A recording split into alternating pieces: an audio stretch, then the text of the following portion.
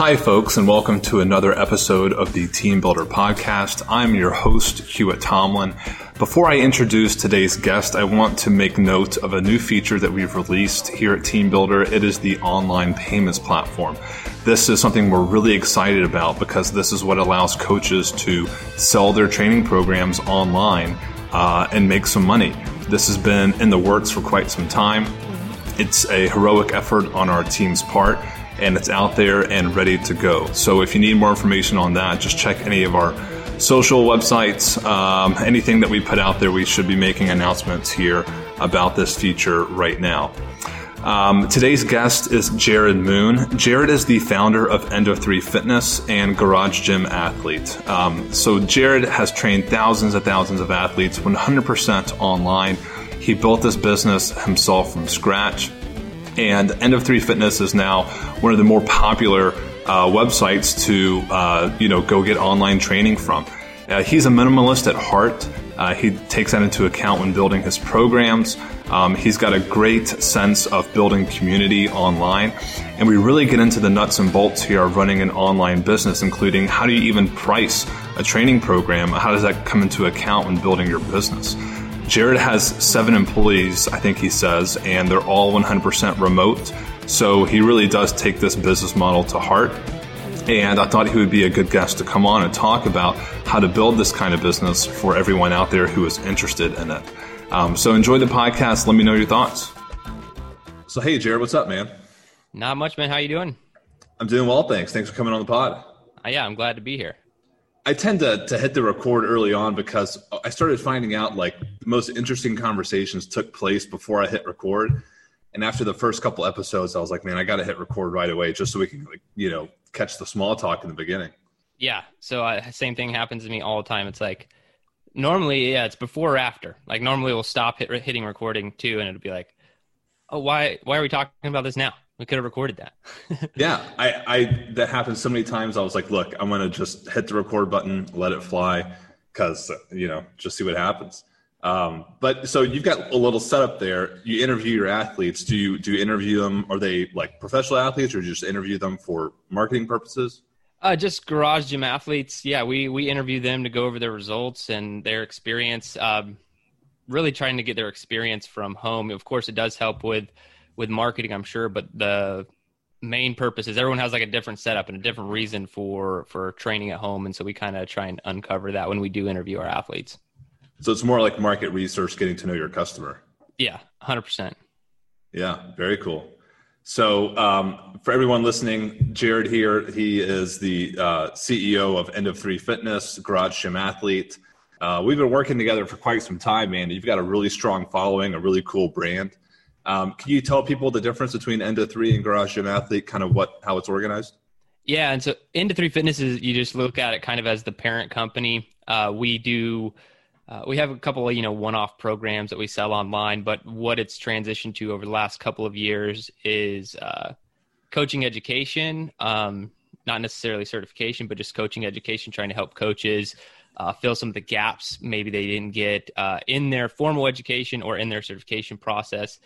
So we do a lot of that at Endo3 Fitness now. And then Garage Gym Athlete is kind of under that umbrella. And that's where we, really practice what we preach and train athletes using the Team Builder platform. And we have, like I said, pretty strong following and primarily aimed at those training in their garage.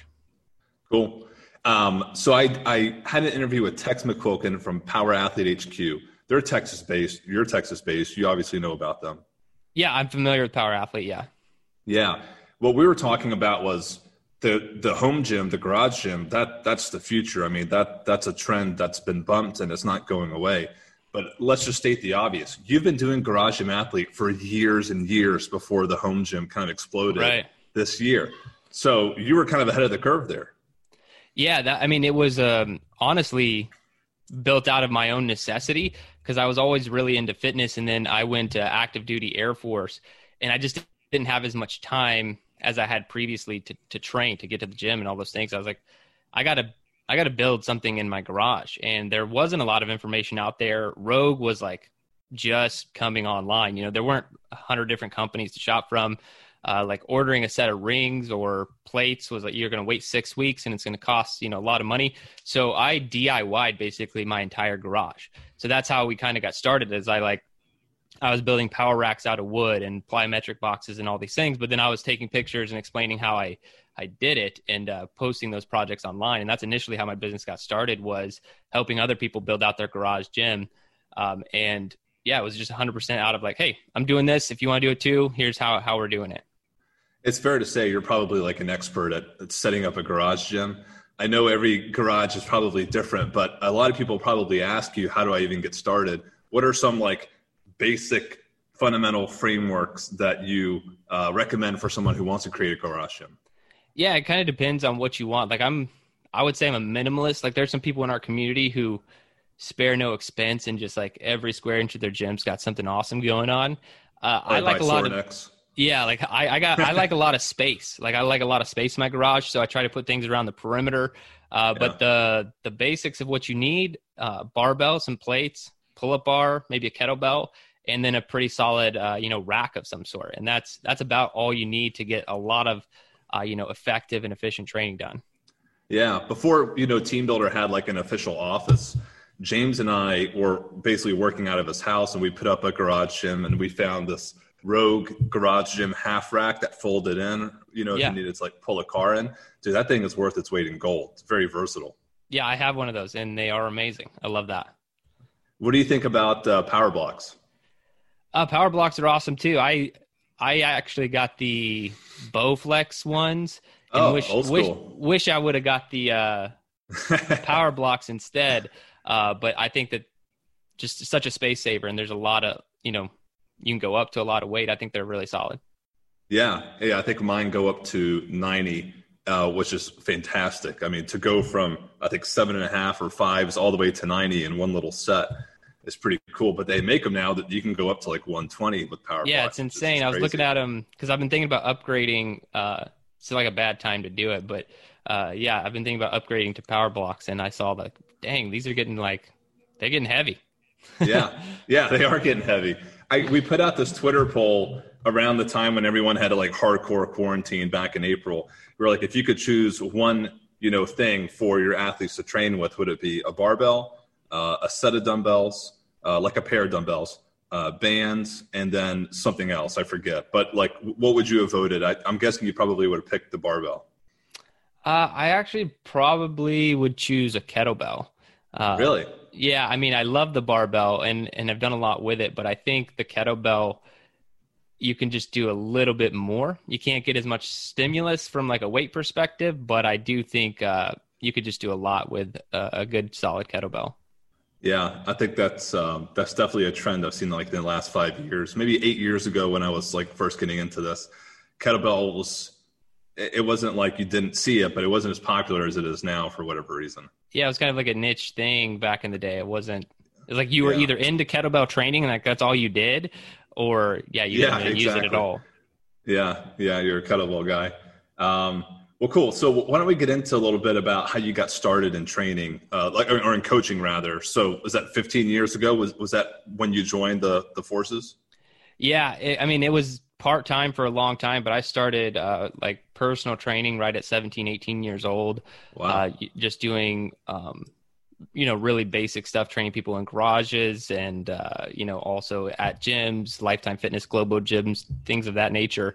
Cause I got into fitness really at 14. So, I'd been working out for 4 years and I've just always had an incredible passion. But I had a bigger passion for flying. At that time, I wanted to be a fighter pilot in the Air Force. So I kind of put the whole fitness thing on pause, or moved it, to a dramatic side hustle, if you will, and pursued that, through college, and then actually went active duty Air Force, went through pilot training, all these things, but ended up getting injured while I was a pilot in the Air Force. And that kind of brought me back hardcore to fitness, because I was like, look, I swung for the fences. I went for the fighter pilot thing. It's not working out. So now I need to go back to what I'm most passionate about.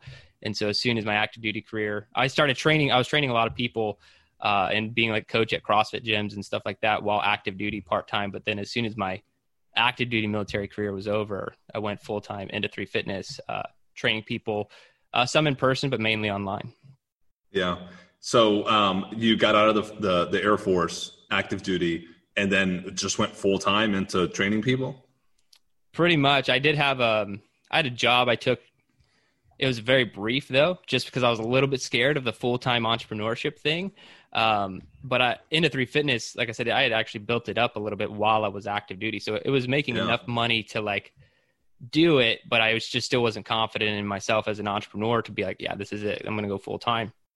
But I finally, I got this other job and just realized, look, dude, you're completely unemployable. Like you can't work for someone else.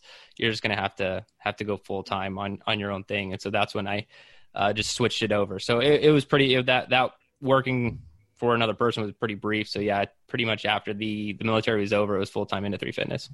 Yeah. So, hey, look, for people listening, I did something similar. I built up Team Builder as a side business when I was working a full-time job. Because, man, when you go all in on being an entrepreneur, it's not easy. I mean, making 75 employed and making 75 self-employed is not the same. You're going to pay more in taxes. You're responsible for your benefits, your health care, all this stuff. It takes a heroic effort to go fully self-employed versus being employed. Did you get that kind of same experience? Yeah. And just everything's on you, I mean, over time you end up building a team and having other people who can really support you. But in the beginning, it's just you. And so it takes a lot of self-confidence to be like, yeah, I know what to do to move this forward.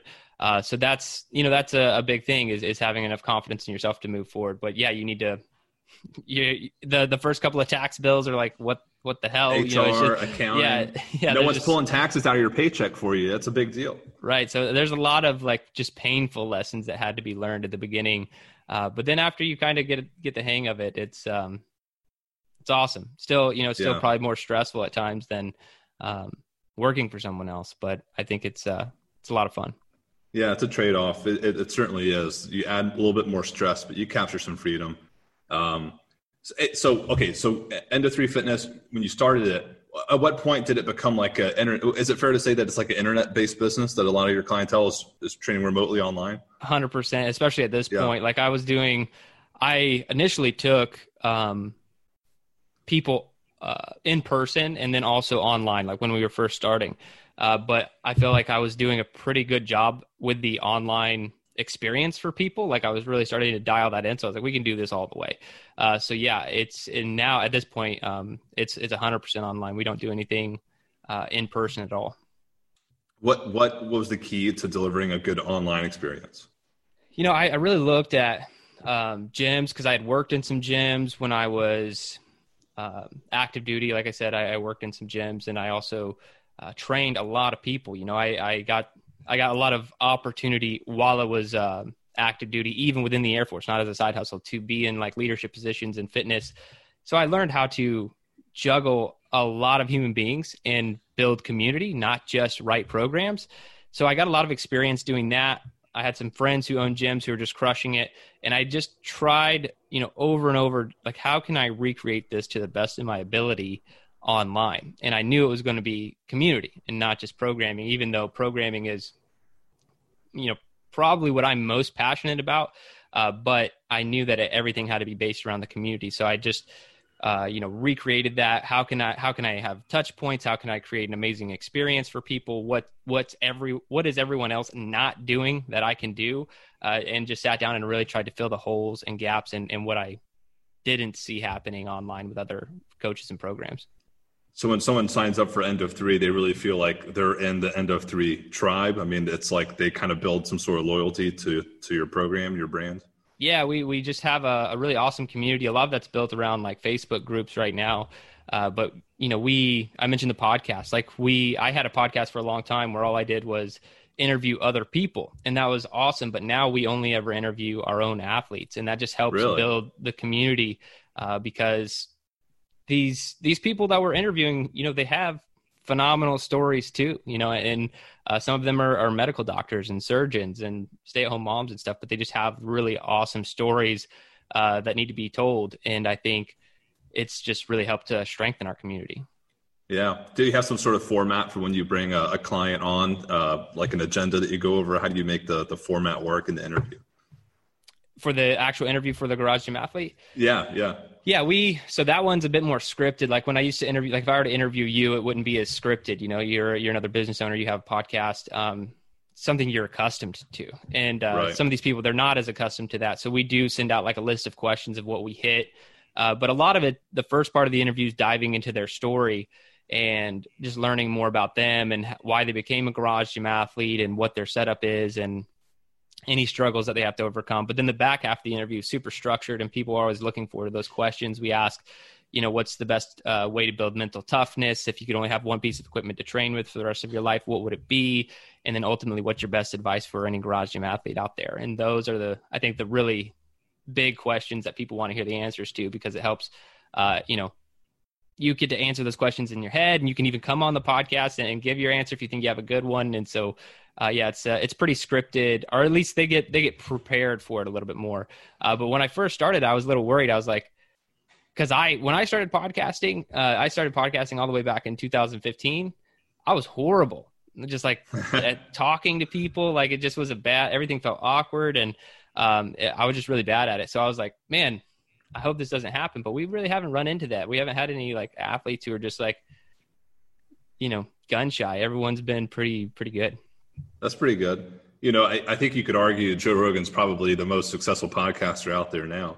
100%. He credits his success all the time to going back and listening to his old podcasts and, you know, editing himself. And I think he takes the same method for his stand-up. He said he edits his own stand-up because it makes his future stand-up better, which kind of surprised me because, you know, his format's very casual, but he puts a lot of work behind the scenes, I think, into making it better.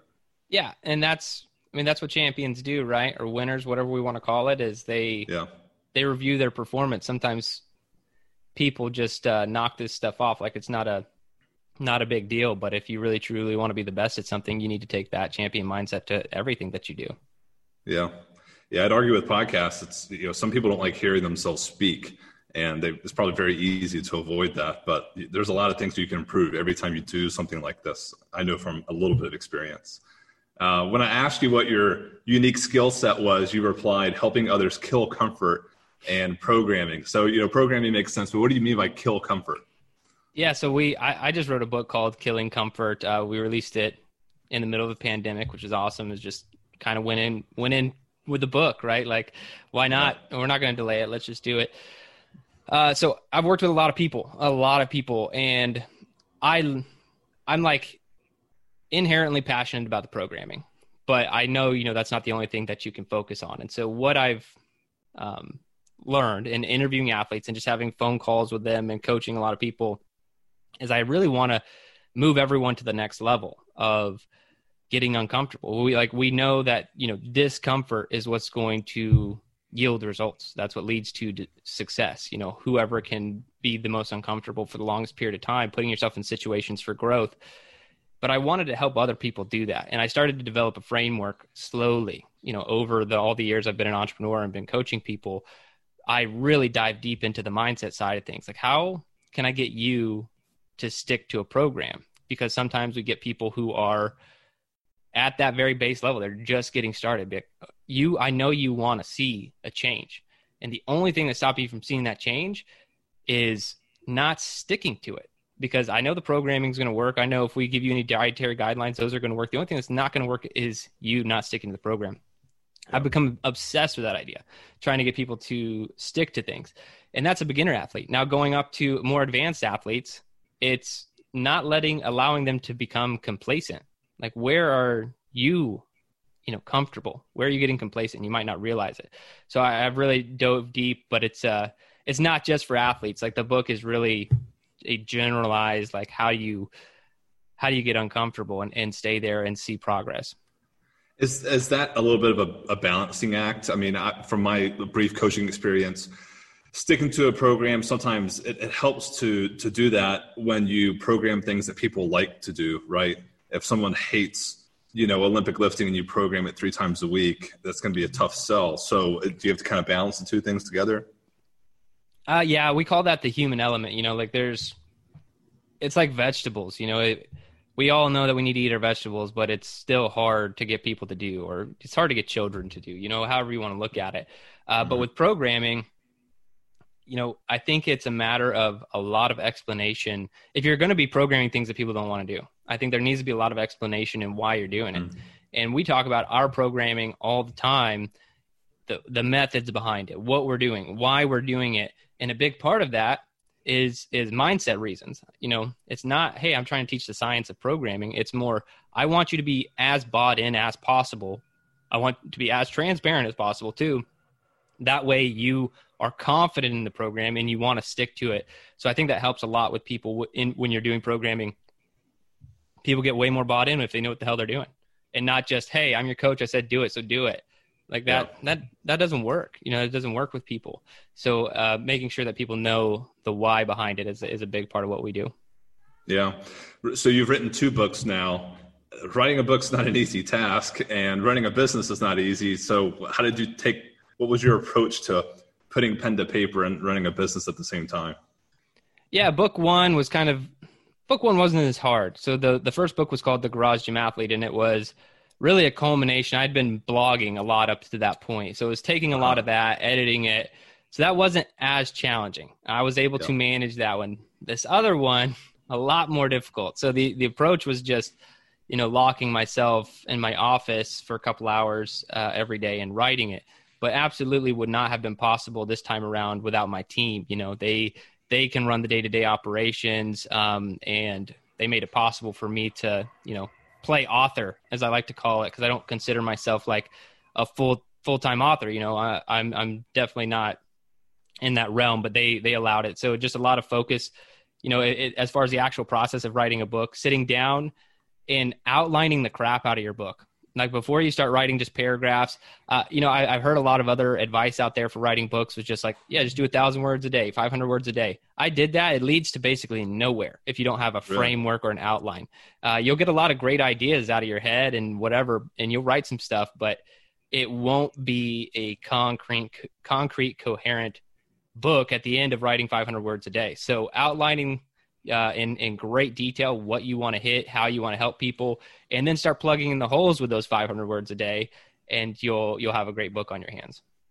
Are you in touch with, say, like your productivity and your habits? Did you find yourself gaining a lot of momentum at certain parts of the day, or having to take advantage of when you were, quote, like on?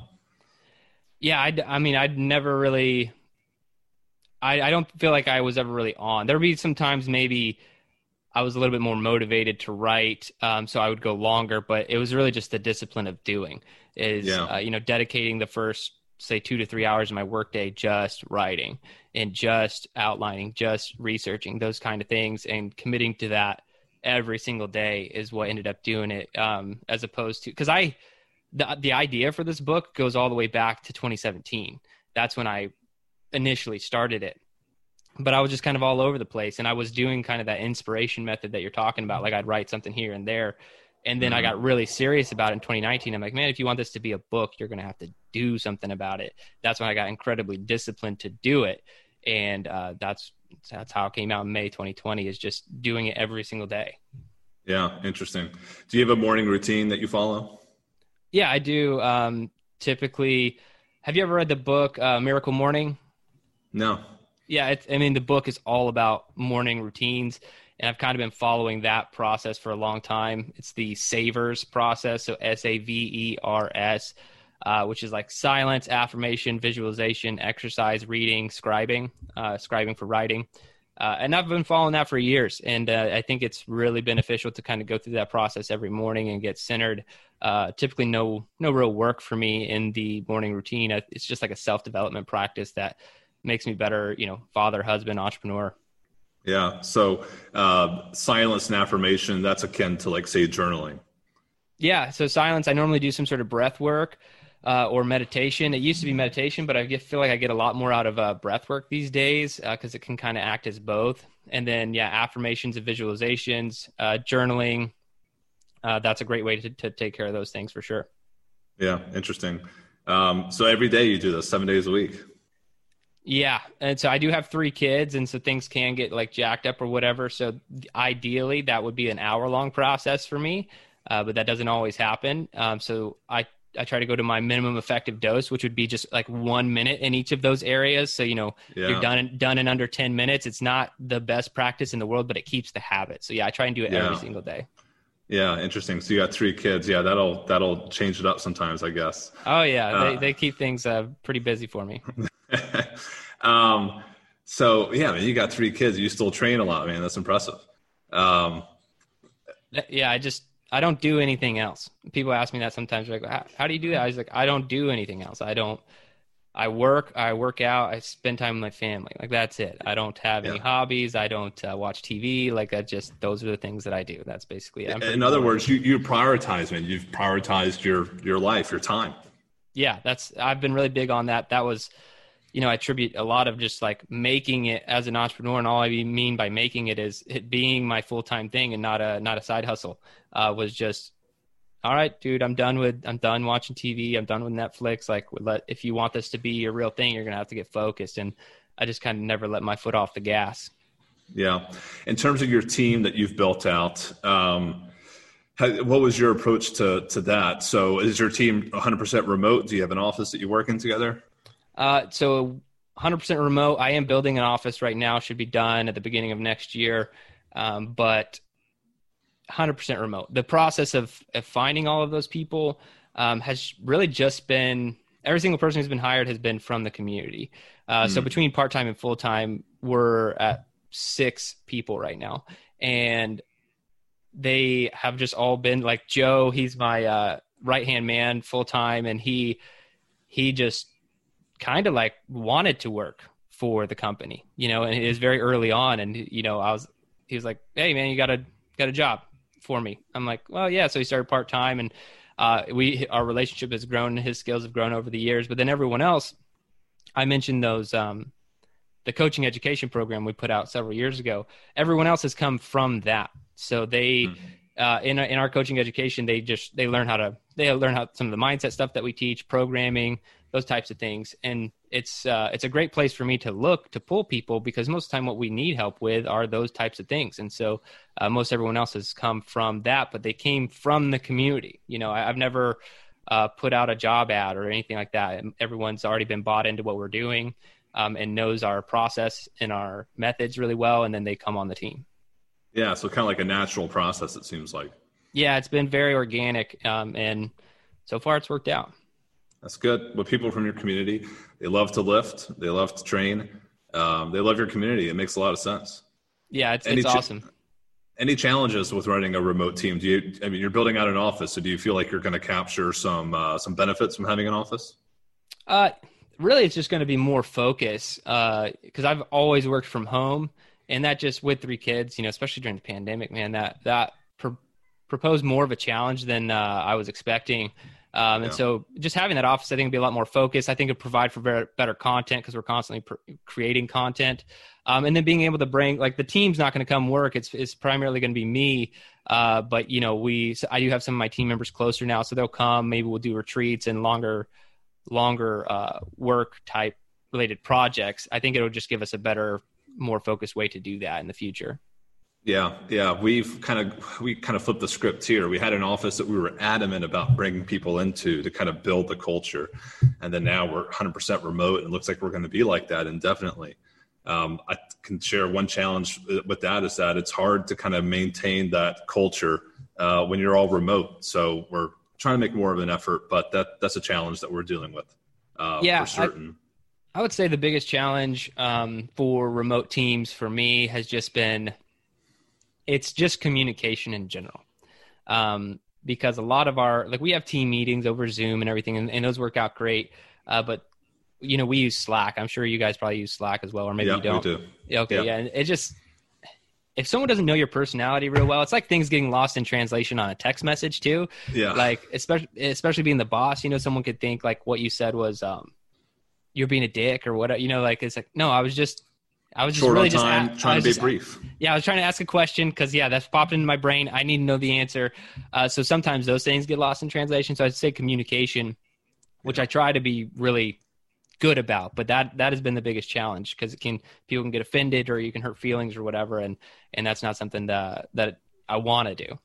Yeah. Yeah. Video calls, it's important. Even for like team members that I don't oversee directly, try to get in touch a little bit just to say, hey, what's up? It goes a long way. Just a couple minutes.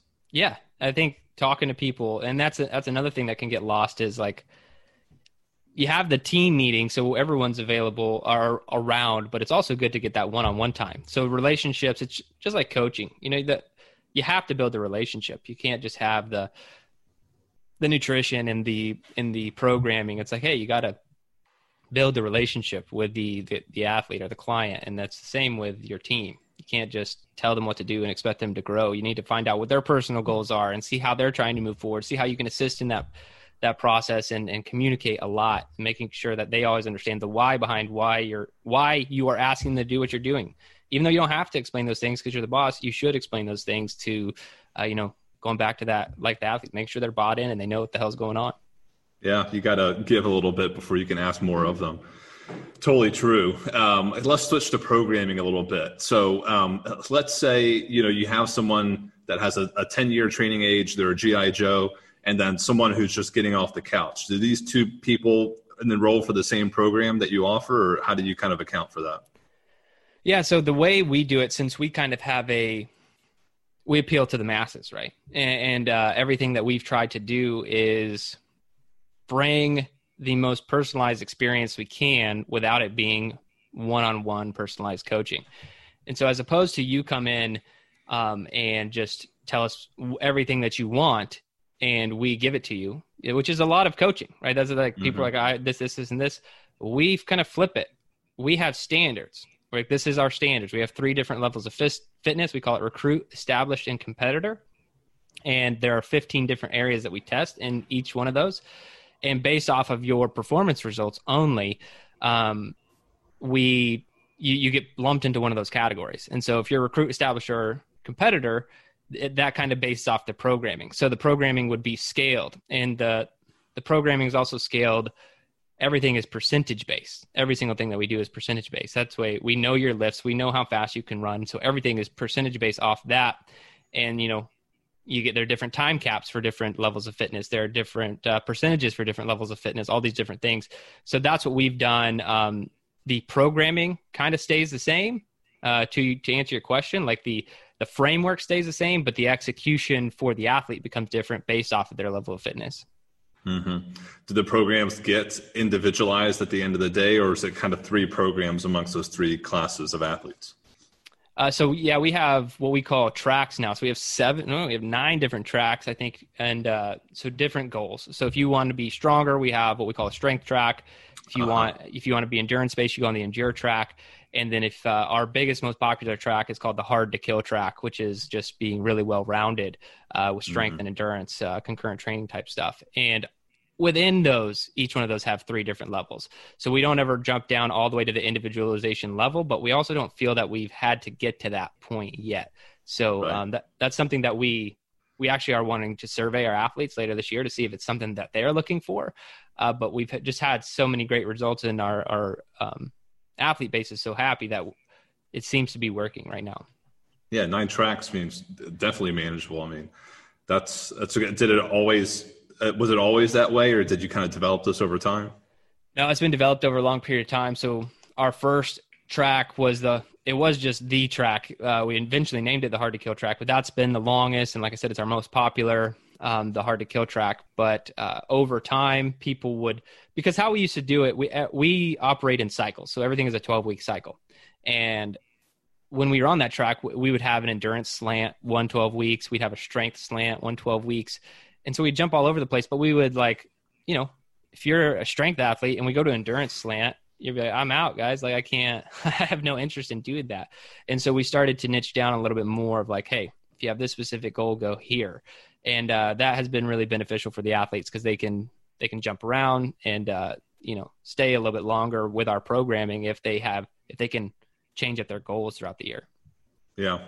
Without getting into too many specifics here, because I don't want to give away your business plan or your strategy, but I get a lot of questions from coaches about pricing.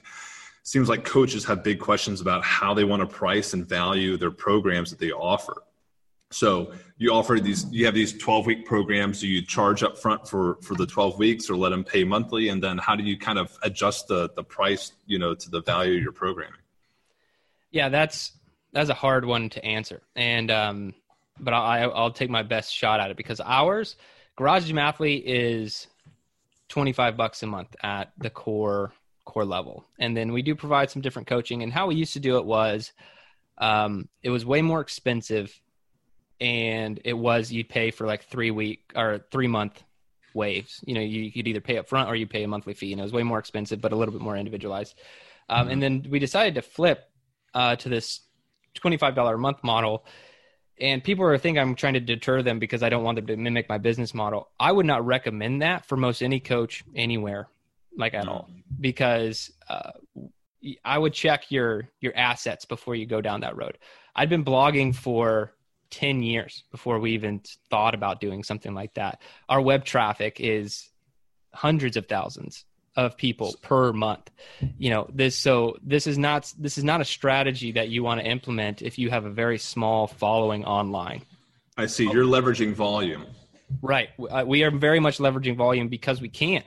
Now, what I recommend a lot of our coaches do, the people who go through our coaching education, way more expensive, shorter based stuff and way more attention on the athlete. That way you can take smaller volume. And this is what I did when I first started and when I was doing side hustle mode. So hundreds of dollars per month per athlete. And you kind of sell them on like a 3-month or 6-month plan after you know their goals. And I think that is the best approach because it worked for me when I had no web traffic and, no resources, no assets. And it works for a lot of our other coaches who are getting into this with like small Instagram followings, no website stuff. That works. So I think charging a premium is something that you shouldn't be scared of doing.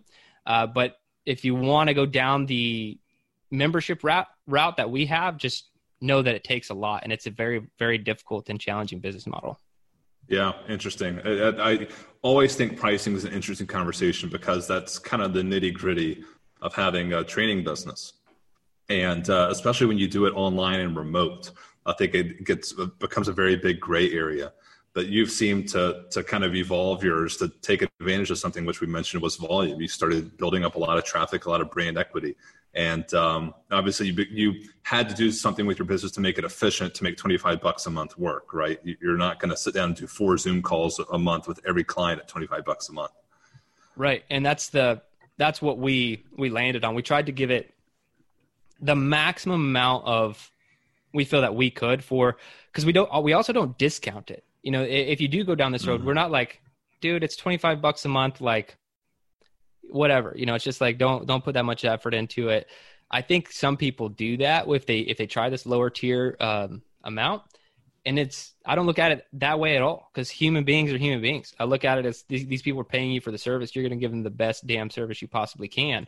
So that's the mindset we go into, not, hey, it's only $25 a month. Just give them a repeated program, whatever. Like we've never repeated any of our programming. We constantly coming up with new cycles, new ideas. We're always doing new things for the athletes. Like it's a continuous service that we're trying to provide and not like, I wrote a year's worth of programming. We're just going to put it on repeat and hopefully a bunch of people come. Like that's not how you build community or get people bought in. So I think if you do go the lower dollar amount, you need to also make sure you're putting in just as much effort as you would anything else. But like you said, we are leveraging that volume. If I wasn't leveraging volume, I'd be doing the same thing, just charging more and having fewer athletes. Yeah. Do you think it's fair to say that you're over delivering on a $25 a month price? I think that it's fair to say. I would love to. We survey our athletes at least once a year, and the ones who are really bought in definitely think that we are. Between the free information that we publish, how much we put into, like we give a lot of things away for free, like patches and shirts and all these different things, and that's not it's not cost effective, to give away a $25 shirt on a $25 a month membership. But, over time it starts to work out, and it's part of that community building that we were talking about. Yeah. In terms of gaining new clients, do you think word of mouth is your most powerful tool for that? Yeah, I think we have a lot of word of mouth going on. I mean, we're really doing everything. So word of mouth is huge, organic website traffic. We do Facebook advertising. So we're really have our hands in just about everything. But, we don't want to be reliant on, let's say, advertising or a Google algorithm shift. So the people who do come in from word of mouth are the people who stick around, like even if you do get someone to come to your training from a Facebook ad, they've never heard about you and they happen to sign up, which is a challenging thing to do. Those people don't stick around as long because they're not as bought in, so I think that's a big one. But the podcast is also a huge driver of new athletes for us. Oh, very cool. It's, there's no reason to overcomplicate how to stimulate word of mouth. Delivering a great product, building a great community, you kind of take care of the fundamentals and it more or less takes care of itself. Is that fair to say as well? 100%. I don't ask athletes to go push people. I think that's a good business strategy. Like, could you recommend anyone? But we get it all the time, and that's just from really taking care of the athletes that we do have. They're going to obviously recommend their friends and family members. Yeah. And how did End of Three? How did you come up with that name? Yeah, it's always a question. So it's kind of funny when pilot training, just flying and all that stuff was over. I knew I wanted to start something, and I had this idea for a band name, not for my own band. My friend in high school was going to start a band and he was asking us for a band name. And I put some thought into it and I was like, dude, End of Three, cause like the drummer is doing like, 1, 2, 3. And then they start the music. I was like, End of Three, it sounds awesome. And he's like, dude, I don't like it. I was like, all right, dude, whatever. And when I decided to start this, I was like, you know what? That's the same thing, similar to how my athletic life has been. Either coaches counting down at the end of 3 or, even machines on treadmills do it, everything. So everything good that happens in fitness is the end of the countdown typically. And so that's where the name came from, End of 3. Yeah, that's cool. No, it's catchy. That's good. It's a good idea, man. You came up with it. That's cool. Yeah, it's we got turned down. Could be a band name of some like high school band you never heard of, but instead it's a fitness company. Yeah, now that guy's selling used cars and you've got the End of 3 brand. No, I'm kidding. So Air Force Special Operations Command, you trained some of those guys, I guess, when you were active duty. Is that right? Yeah, so that was a big thing is after I was injured, you couldn't go into it's called casual status. I was a military officer and they basically don't know what to do with you for a while. And I went to Air Force Special Operations Command. I was flirting with the idea of going from aviation to special operations. And they just kind of knew my fitness background. And so that I got to work a lot with, because they already have human performance teams in special operations. Like it's not like someone at active duty gets to take it over. But what I got to take over was a lot of the military like mass training stuff. So they call it a unit fitness program manager.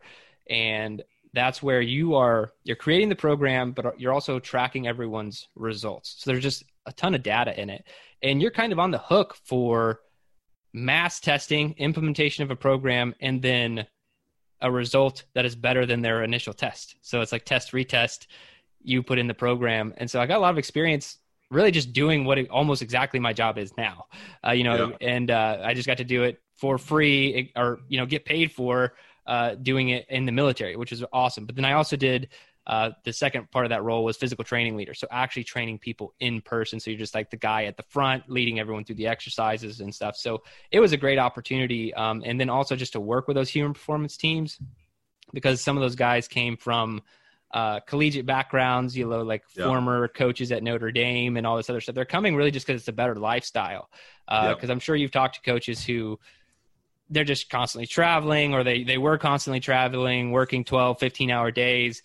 When you come and you work as a strength and conditioning coach in the military as a civilian, it's a contract position, and they have a lot of rules for contractors. You're like defined hours. Yeah, like you're not allowed to work past certain hours. I mean, you can if you want to take your work home or whatever, but they'll like kick you out of the building if you're trying to put in too much time and stuff. So it's just a lot better lifestyle, especially with family. So that's what I was really thinking about doing post military was being a contract strength and conditioning coach for special operations, but instead I went the entrepreneurship route. But it was just a ton of a great experience in the last couple of years of my military career there. Yeah, right. Look, Ron McKeefery, one of the better known strength coaches in our industry. has a long collegiate history, and he took a tactical job as a contractor, I think for the exact same reasons, just, a defined work period where you weren't working 14-hour days with no extra pay. 100%. Yeah, that's what, because I talked to these guys. I was like, why would you, it sounds so prestigious to be a strength and conditioning coach at Notre Dame. Like, why are you here? And he's like, you don't know anything, basically. I'm like, yeah, I don't. I haven't done that, but it's the lifestyle is just so much better. And, one thing expressed to me, because I have not worked on both sides of these. I've only worked with military personnel and the people I work with now. I've not worked at like a professional team or something, but they're just talking about the difference in the athlete, if we'll call him both an athlete, a tactical athlete versus a sport athlete, because they're just so different. When you're training a tactical athlete, man, they're trained to take orders, which is good, but also you're helping them not die, you're helping them. And so they're really bought in. And while those guys do have massive egos, it's not like the same type of ego, like I'm the best wide receiver here type thing, and so from what I was told, the difference in working with a tactical athlete and a professional athlete is insanely different. And it's way more rewarding to work with the tactical athlete. I've heard the exact same thing that, I've talked to coaches at the military academies, for instance, and they just rave about how the guys will walk in and effort's not the issue. You can ask as much as you need from them. Effort's not the issue. And that's probably a dream come true for, a lot of coaches versus the big time collegiate side. Talked to a lot of pro coaches, and every pro coach will tell you it's about how do I elicit effort during the session? How do I get them to buy in? It's totally different. Yeah, that's a frustrating problem that would not fun to solve, I'm sure. We could probably do a whole podcast on programming, but I want to get into it a little bit. So I guess my first question is, and it might be a silly question, tell me if it is, but do larger fitness trends play a role in how you design new programming?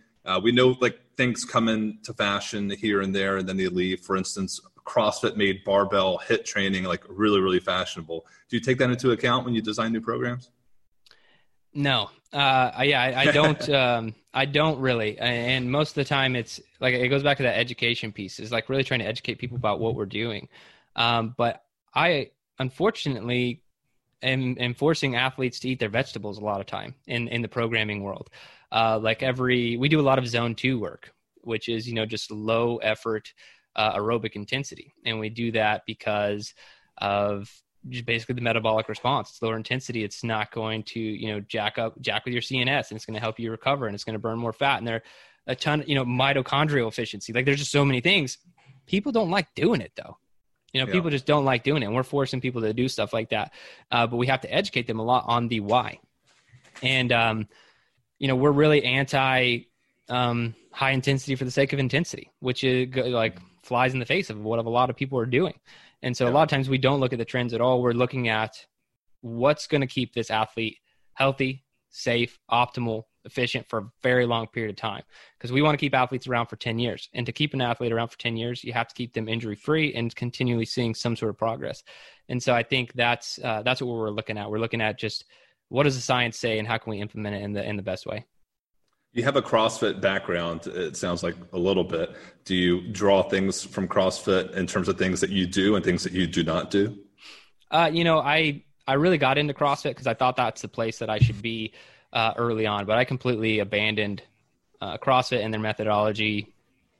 I don't know, almost when I started my own business. I just didn't think it was the right place. I saw in. I don't know if you have a lot of CrossFit people who listen to this. I always get attacked for saying any negative thing. You can say, no. You have free reign. Yeah. So I just this constant high intensity for the sake of high intensity, man, just what we saw, what I saw as a coach and what we've seen people recovering from and I'm not talking about a barbell injury, whatever. If you want to do high rep snatches and that you get injured, that's like walking into a busy street to me. No crap, that stuff's going to happen. But I'm talking about people who are seeing adrenal fatigue and, they're not recovering well. These are the deeper issues that we started to see when people just wanted to crush it every single day, hit 2 Metcons. And so once I started to realize, hey, this might not be healthy, I started to quickly move away from CrossFit. And I got a lot of pushback. And like I said, I got attacked a lot when I started to speak more openly against CrossFit.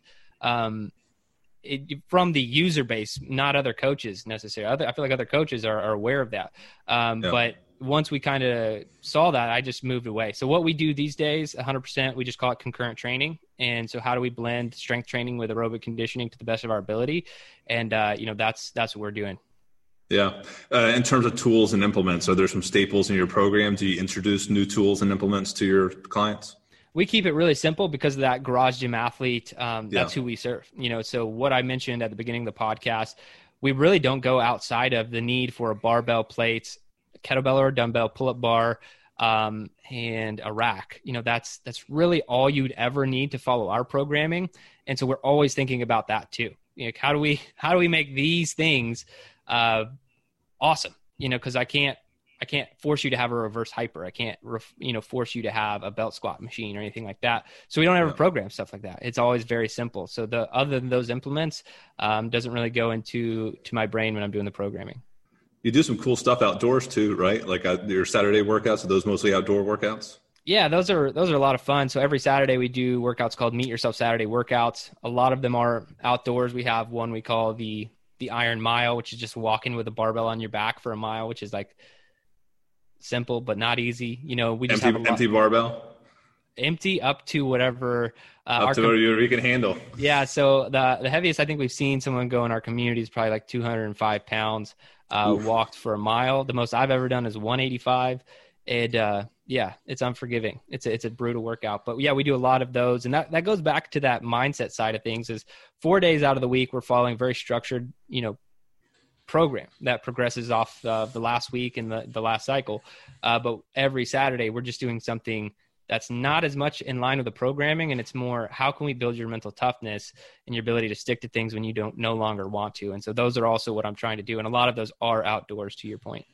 Yeah, that people share this stuff on the Facebook group, take videos, take selfies. Is that what they do? Yeah, I'd say we've been trying to tabulate what we think, how many people actually follow, because there are a lot of people who Meet Yourself Saturday workouts. We put them on our YouTube channel. They're free. It's not like you have to pay to get them, but some people are scared of them, so they stay away from them. But yeah, a lot of people are doing them, taking pictures and sharing it in the community, sharing times and where they met themselves. So that Meet Yourself idea is, where in the workout do you get to a point where your brain is actually like, look, you need to stop. Like, hey, just don't do this. Just quit. It starts trying to make a deal with you or whatever. That's an awesome opportunity to find yourself in, because you now have an opportunity to change the conversation in your head that you don't normally get to change. Because I'm not normally sitting at my desk and just think, man, I'm not going to do this. That doesn't push me as much. But normally in physical fitness, you get to that point where you're like, all right, I'm going to back off, or I'm not going to do this, or I'm going to shorten it or whatever. But that's great, man. You've now introduced a version of yourself that you could train, you could talk to a little bit differently and change the self-talk in your mind. And so that's the whole point or premise behind it. So it's just kind of an optional thing, and everyone knows it's going to be pretty tough. Yeah, they're normally pretty tough. And I got a lot of experience when I was in the military, gaming workouts to where there's no out, because when I'm training a lot of the younger airmen in the military, when I'd be with a group like that who wasn't that into fitness, I'd program something and then I'd find out like, you're just not going to try hard here. Or something, and I didn't realize it took like several iterations of creating workouts to be like, how can I create a workout where no matter what, it sucks, no matter what, it sucks. And so that's what I try to do in most of them. Yeah. Fitness that's oriented around looking good, right? That seems like the lowest hanging fruit in the fitness industry. It has been for decades. Do you get people who approach you about like, they just want to look better? Because obviously your program is based around performance. Do you speak to that at all in your marketing, or people who seek that out? Yeah. What we try to let people know is like, what fun is there in tracking your weight on the scale? And I'm not saying you don't need to lose weight if that's your goal. What I'm saying is, if you come to me and your mile time is 10 minutes, let's get your mile time to 8 minutes and see how you look after that. Because I guarantee you're going to look different if I get your mile time down 2 minutes. And so that's what we try and teach people is, yeah, we're performance-based, but there's no way an increase in performance doesn't come with looking better naked. Like it's going to happen. So we try and educate people on that. We also do have one track that's called the Shred track. So it is for people who like want to, the programming is a little geared more towards hypertrophy, and aerobic conditioning to try and induce fat loss and build some muscle. So we do have a program kind of specific to that, but it's still performance based. And so we really just try and educate them on a performance increase will result in an aesthetic, benefit. Yeah. And obviously there's a nutritional component to your programs.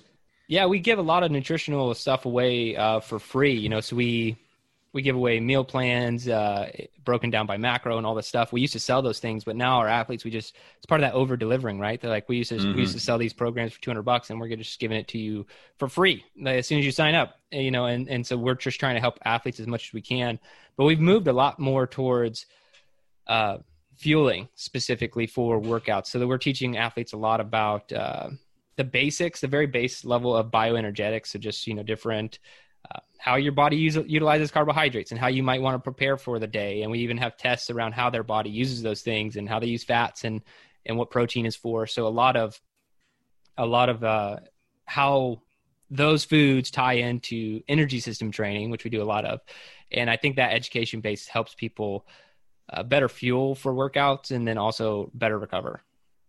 Yeah, talking about fitness industry trends, you could say like nutrition trends is probably even more volatile than the fitness industry. It seems like your approach is to keep it very fundamental and simple, as to not get involved in that. That's a big reason we moved to fuels. That's what we call it, is like how, optimizing your fuel. So we're talking about at different intensities, what macronutrients are your body's using. So carbs and fat primarily. We moved that direction about 2 years ago because I don't want to get in an argument if whether or not your carbohydrate should be vegan carbohydrates or paleo carbohydrates. I just want you to perform well. And so we can talk about fuels, and that doesn't put a clamp on the front end of your diet about what kind of diet you want to follow. Because I have my own opinions on that, but I also don't think I'm God or that I'm right and that my nutritional philosophy is the philosophy. I know it works for me. And I also know with working with a lot of athletes, I've seen everything work for a lot of different people. So I no longer have like, this is the way to do it. But bioenergetics is a science, and you can't really get away from that. Yeah. Kind of sounds like the same approach you take to the programming. Keep it kind of minimal. Don't get too much into the weeds. Cause nutrition, for some reason, it ends up being on an individual basis. It could be a kind of a, people stand up for their like nutrition beliefs, like nothing you can believe. Yeah, 100%. And that's where, and it's always the extremes, right? It's very like, I try to keep things moderate, and it's always everyone comes from a fear base and I talked about this actually recently to our athletes, is this every diet, like hardcore diet is coming at you with fear. Vegans are saying that if you eat red meat, your heart's going to stop, and you're going to die an early death. And then it's like, Paleo tells you that processed grains are the reason why your stomach feels bad and you have headaches. And exactly. Everyone's coming from a fear base. And that, since when has that ever helped? That's not going to help anybody move forward. So I think we just need to move away from the fear. And I do think my big take on nutrition is like individualized. It really has to be individualized because of how different people are. Yeah. We got a couple minutes left here, so I'm going to hit our last topic, being the nuts and bolts of kind of building an online business. We don't have to talk too much about TeamBuildr because I don't want to turn this into an infomercial. No one wants to hear that. But, I'm sure you've come across things like building a website, building a shopping cart, some technical aspects to building a business.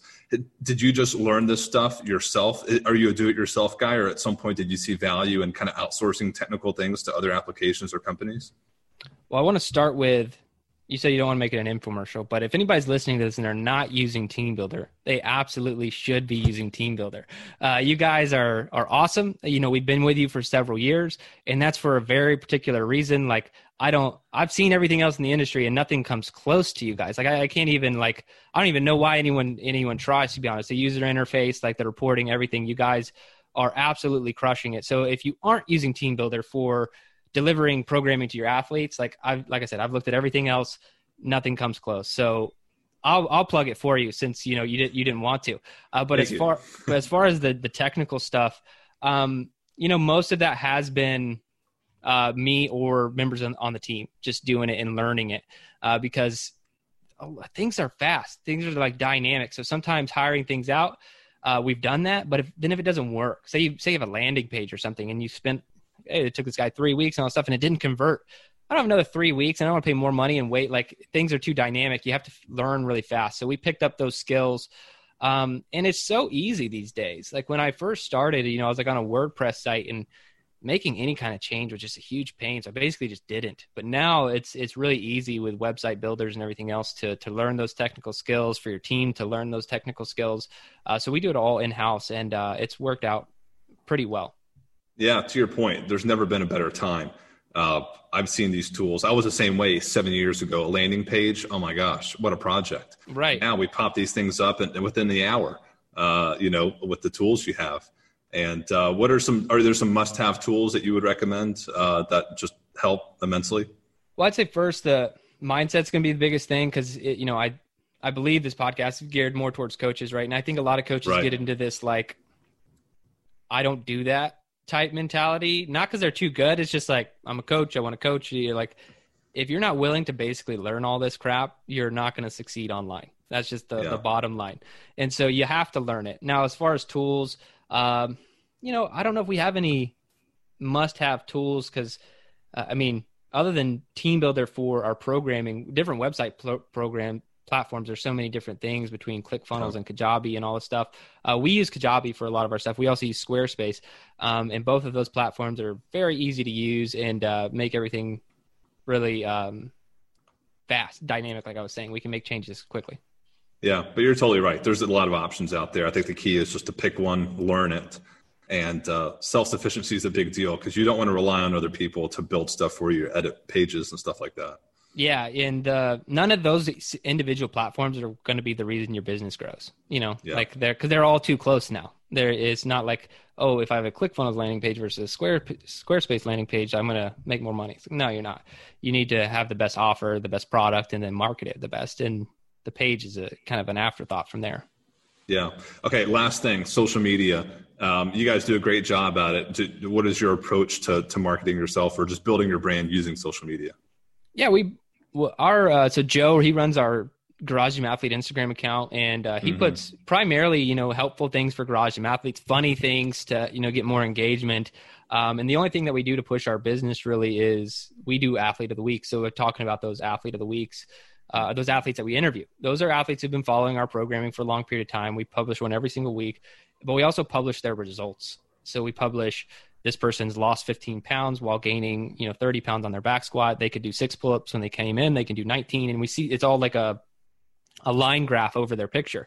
And just so we publish that. And it's not a direct like sign up for anything. It's just we're putting our money where our mouth is with our programming and our athletes. And so sometimes I think they might think that testimonials are inflated or whatever, but it's like, dude, just go. Okay, we got this guy in our Instagram account. Go listen to his podcast now. Do you think we just paid an actor? And we're paying an actor every single week of the year, when we publish these interviews. And so I think it goes into the authenticity of the brand, and people know what we're doing is legit. It's certainly authentic, man. I was surprised when you told me that you mostly interview your athletes. I was like, wow. It kind of makes sense, but it's something really cool, man. You have a good thing going. Yeah, it's a lot of fun. I really enjoy the community in and of itself. I mean, I am a garage gym athlete. I train by myself most of the time in my garage, and so I'm a part of that community, not just running the community. And so I get a lot out of it too, personally. Yeah, you got a tribe. That's good. Well, folks, that's Jared Moon from Endo3 Fitness. I'm going to publish all your contact information, not directly, but website and all that good stuff. Thanks for coming on the pod, man. Great time. Yeah, man. Thanks for having me. Anytime. Thanks for listening to another episode of the Team Builder podcast. If you have an idea for a guest or a topic that you would like us to discuss on our format, go ahead and reach out to me. My email is hewitt@teambuilder.com. Thanks again for listening.